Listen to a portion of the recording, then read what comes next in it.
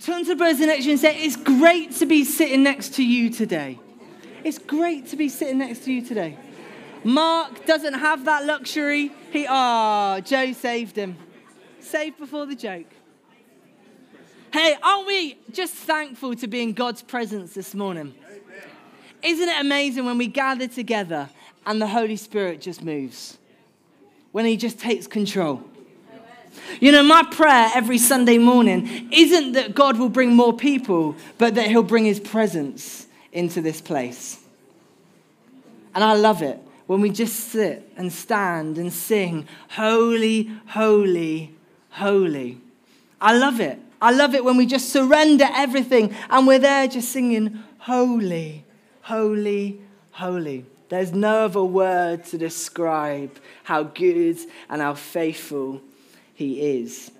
We're currently journeying our series for the month, which is generosity. But before we do that, does anyone remember our word for 2024? Deeper. Amen. Whoever shouted that out, I hear you, I hear you. Deeper 2024. So before we get started, let's just read our verse for the year. That we want to be people who go deeper. We want to be people who are built upon Jesus, his goodness and his faithfulness.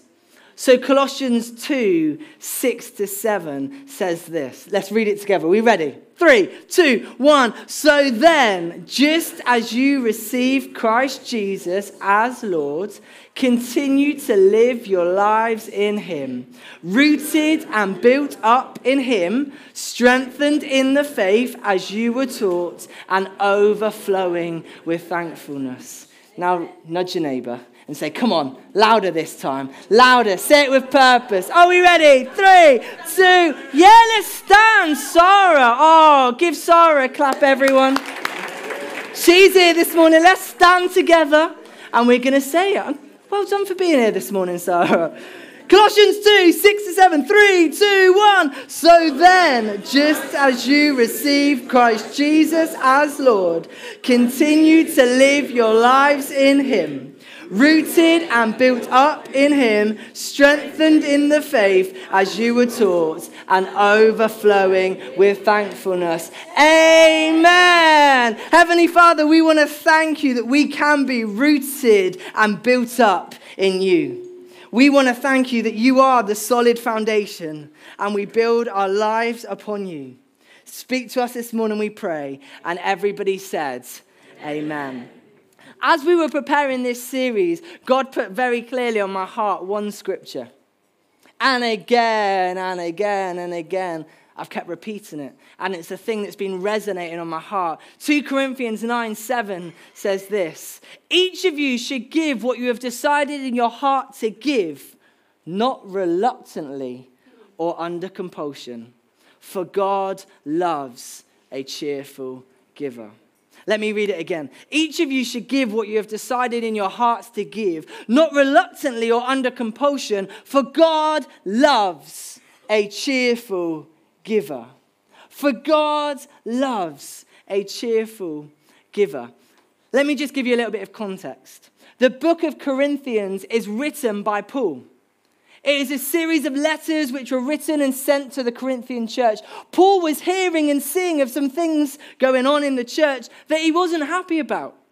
So he wrote these letters and he sent them, bringing correction, bringing understanding to the things that they were doing, which was wrong.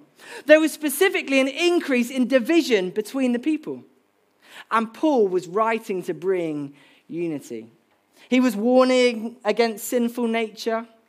And he encouraged us to bring self-discipline to our lives so that our bodies can be temples where the Holy Spirit dwells. And in amongst these letters that he writes, we find that statement, for God loves a cheerful giver.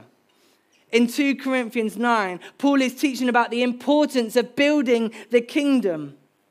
But not just building the kingdom, giving into the kingdom. And notice he doesn't just say, hey, give. He brings in an emotion with it. For God loves a cheerful giver. It's not just giving, but it's emotionally driven, cheerful giving.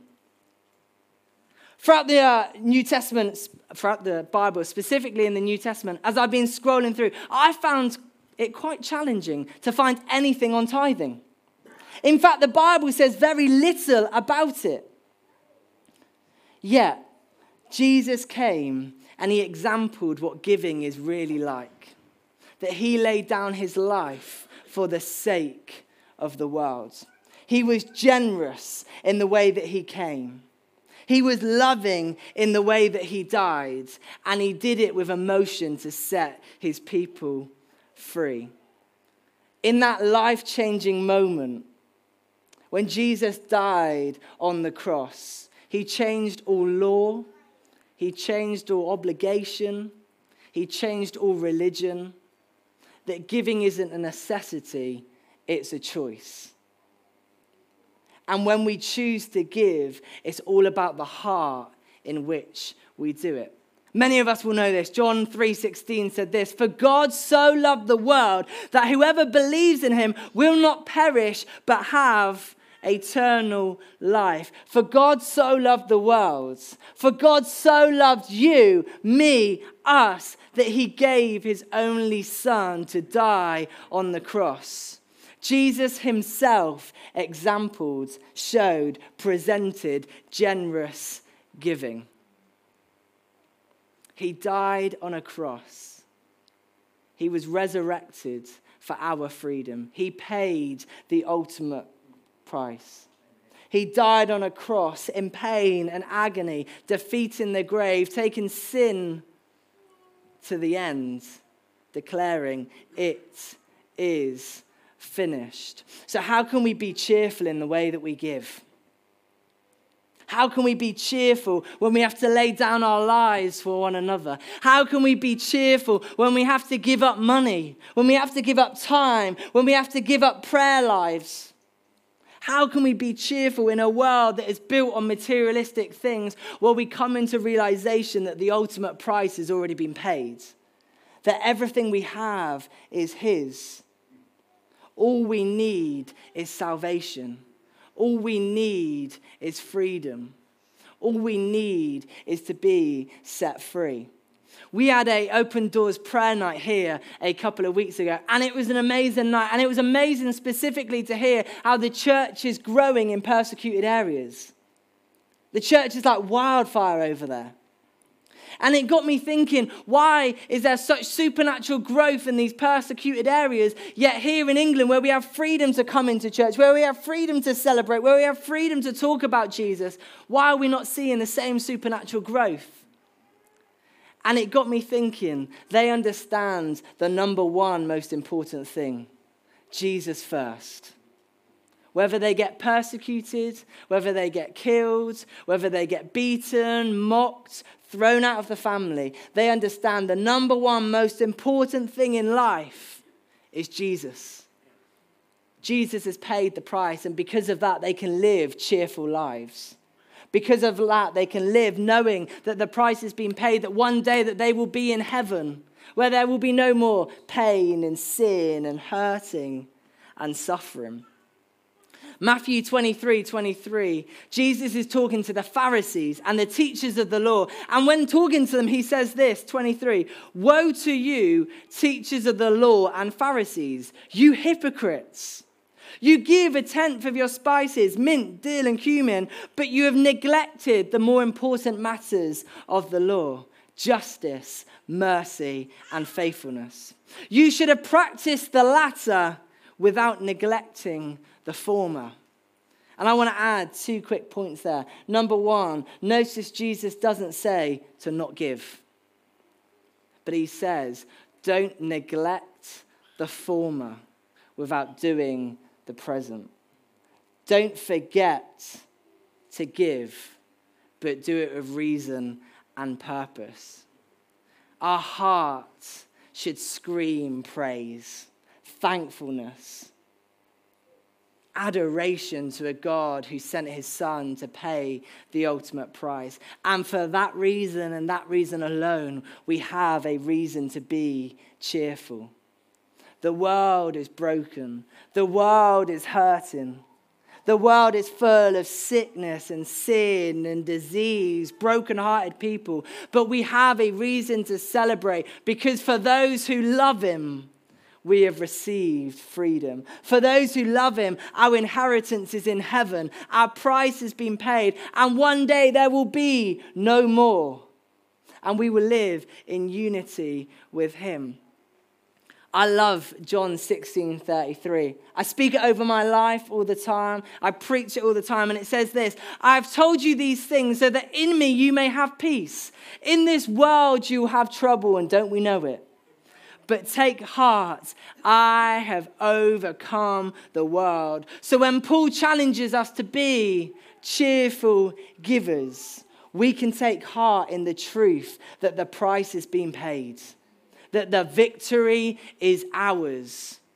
No matter what is going on, no matter what our job promotions look like, no matter what our finances look like, no matter what our busy time schedules look like, take heart. I have overcome the world, and that inheritance is ours to receive.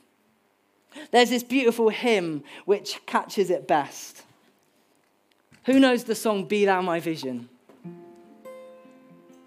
And it says, riches I need not, nor man's empty praise. Thou my inheritance, now and always.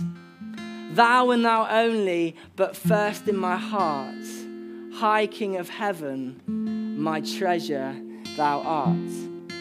And I was challenged as I heard this song playing, because so often we sing the lyrics that come on screen, but they don't have any meaning or any purpose. And when Paul talks and challenges us about cheerful giving, I believe this verse sums it up beautifully. Riches I need not, materialistic things I don't need, nor man's empty praise. He is my inheritance, now and always. Thou and thou only, he's the first in my heart. He's the high King of heaven, and he's my treasure. Should we sing it together? And should we sing it with meaning? And should we sing it as a sign of just surrendering everything this morning? That I don't need earthly riches. I don't need to hear my boss say, well done. I don't need my family to understand my beliefs and my heart. I don't need their praise. But what I do need is the high King of heaven, my inheritance. Riches I need not, nor man's empty praise. Thou my inheritance, now and always. Thou and thou only, the first in my heart. High King of heaven, my treasure thou art. Should we sing it again? I need not, nor man's empty praise. Thou my inheritance, now and always. Thou and thou only, the first in my heart. High King of heaven, my treasure. Come on, let's shake off some shackles this morning. Riches I need not, nor man's empty praise. Thou my inheritance, now and always. Thou and thou only, the first in my heart. High King of heaven, my treasure thou art. And right now, let me just sing it over you. And just reflect as the song and the words are sung. Have we been pursuing earthly riches? and question, have we been chasing man's praise instead of God's? Have we been putting other things to inherit rather than the freedom of Christ? Have we been putting other things at the altar? Riches I need not, no man's empty praise. Thou my inheritance now and always. Thou and thou only, the first in my heart. High King of heaven, my treasure. Riches I need not, nor man's empty praise. He is our inheritance, now and always. The only thing that really matters is the love I have for God, is ensuring that he is at the center, that he is the reason we get up in the morning, that he is the reason that we sing and rejoice and praise, that he is the reason we go to work. With him at the center, our lives will be transformed. With him at the center, we will naturally become cheerful givers because we stand in the promise of his goodness and his faithfulness. We stand in the promise that the price has already been paid. But if I'm being honest and vulnerable with you this morning, my default is somebody who becomes materialistic. Like many of us, I'm sure, I worry about the clothes I wear, the things I say. I worry about the job I have. I worry about the materials of the world. Yet when I'm busy worrying about those things, my thoughts and my actions become so selfish and so inwardly focused. I find myself getting annoyed in the shops. I'm sure, please, Jesus, let me not be the only one. I find myself getting annoyed when little old Deirdre comes up to me and says, I can't reach the top shelf, can you help me? Well, I'm sure you do. And I'm in the middle of doing something, trying to get out of the shop. I haven't got time to give. I'm too busy. I'm too inwardly, selfishly focused. But I'm tall. And I find myself just doing things that are so selfish and so inward focused that I forget that there's a world that needs Jesus. I'm so busy building my kingdom and my life and the way I look, the way I present myself, that I forget that there's a broken world that we are called to cheerfully give to. I give out of religion. I give out of necessity. I give out of how it looks. Law, religion, obligation. And I find myself with chains wrapped around me. Every time I want to give, I start thinking, I can't really give any more than this because I know that I need to do X, Y, and Z. I can't give any more than I'm giving because I'm going on holiday and I want to have a great time. I can't give any more of my time because I've just got no more time to give. I can't talk to anyone else because you're just too busy taking up all my mind space. Yet Jesus says, lay down your lives for the sake of others. And Paul reminds us to be cheerful givers. And Jesus showed us what cheerful giving looks like when he died on the cross, declaring once and for all, it is finished. A God who gave up his life so that me and you can receive freedom. What? A God who knew how broken we would be. A God who knew that we were sinners, that we wouldn't get it right, that we were imperfect. With so many flaws, so many imperfections. Yes, you're all beautiful, but we all have flaws. Yet Jesus came for us, a God who sent his one and only Son to die on a cross to example what generous giving really looks like. And it challenges me. And let me add this morning, I'm preaching to myself as much as I'm preaching. I'm speaking to my own heart. We live in a materialistic world. We live in a world when it flashes, this is what life should look like, and this is what life really looks like. At the moment, I don't know if it's at the moment, I'm getting old, hate to say it, but on TikTok and Instagram, there used to be like reality versus what you really see, reality checks, all over social media. Reality is, we're all broken. Reality is, the people on the magazines are broken. The people on the news are broken. The millionaires are still broken.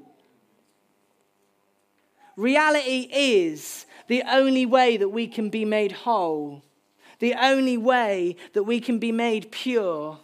The only way that we can be like Jesus is accepting him as our Lord and Savior. Amen. And for that, we have a reason to be cheerful. For that, we have a reason to celebrate.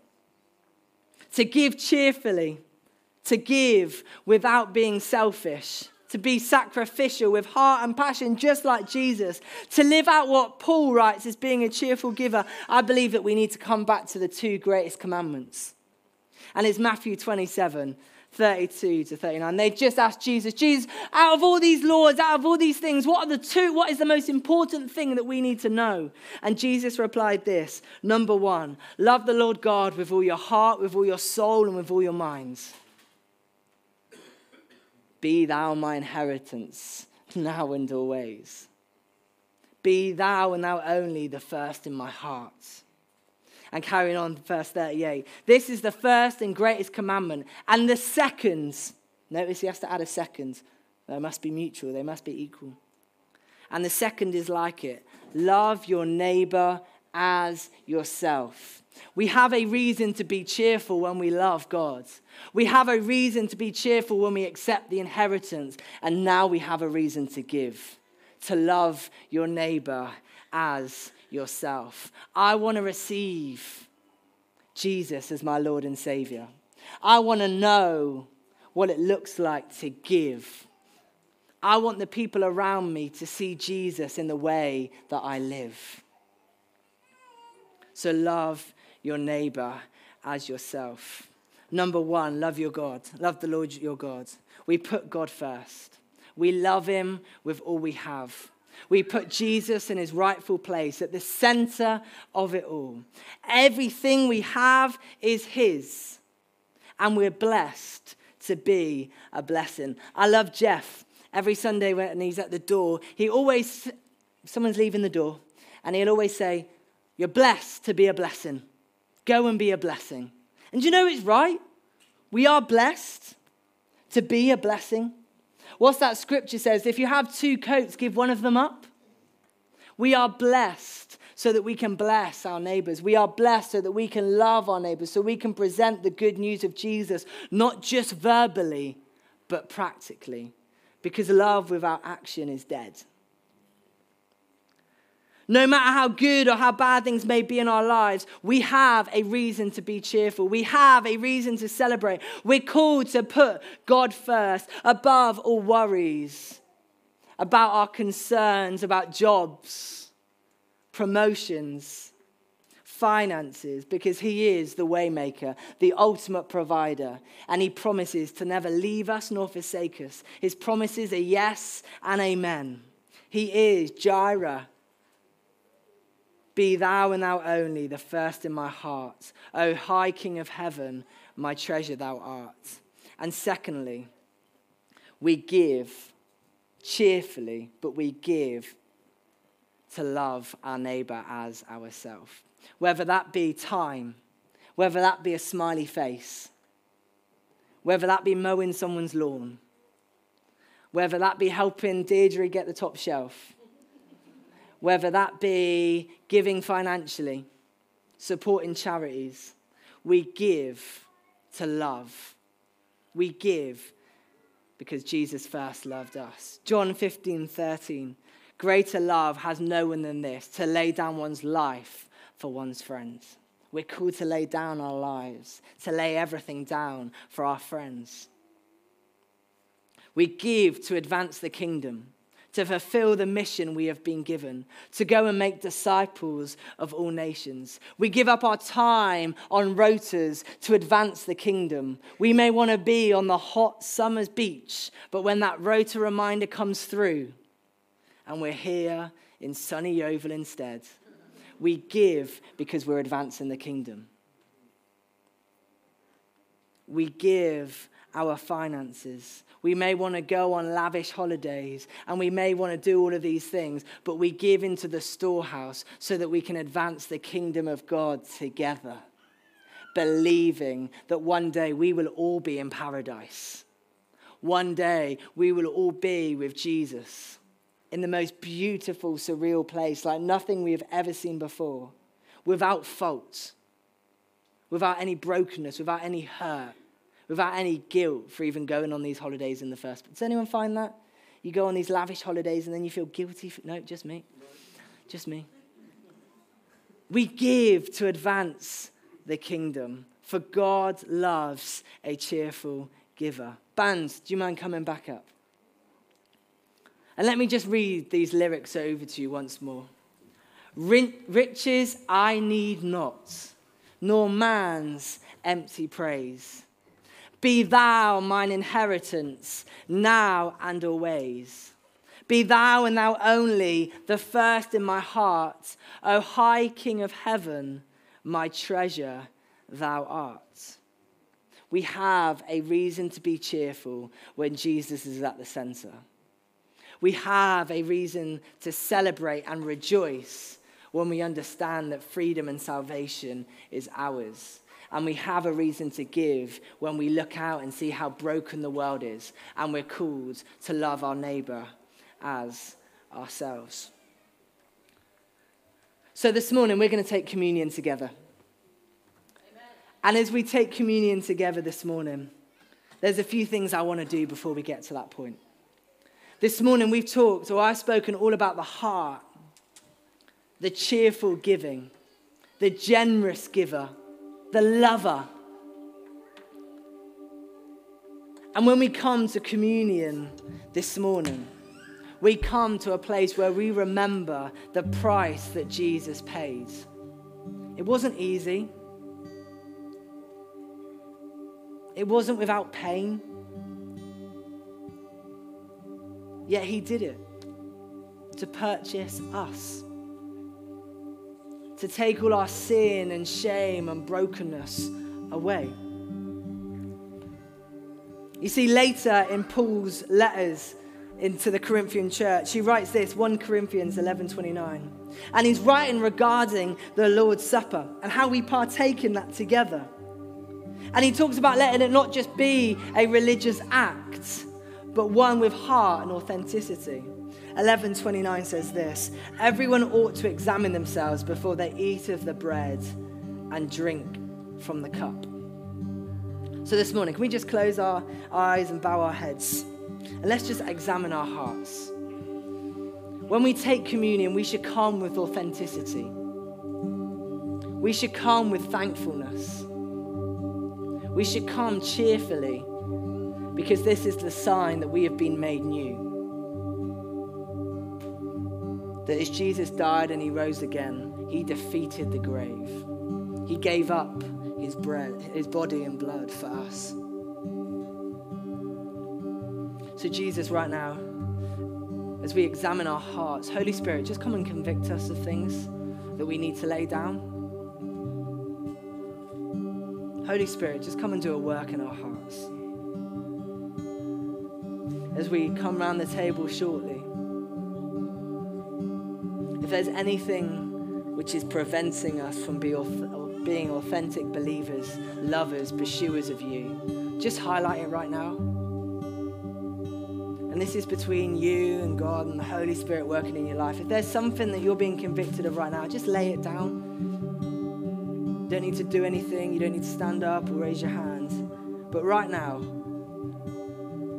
If you're being convicted, just lay it at the feet of Jesus. This is what he died for, to set you free.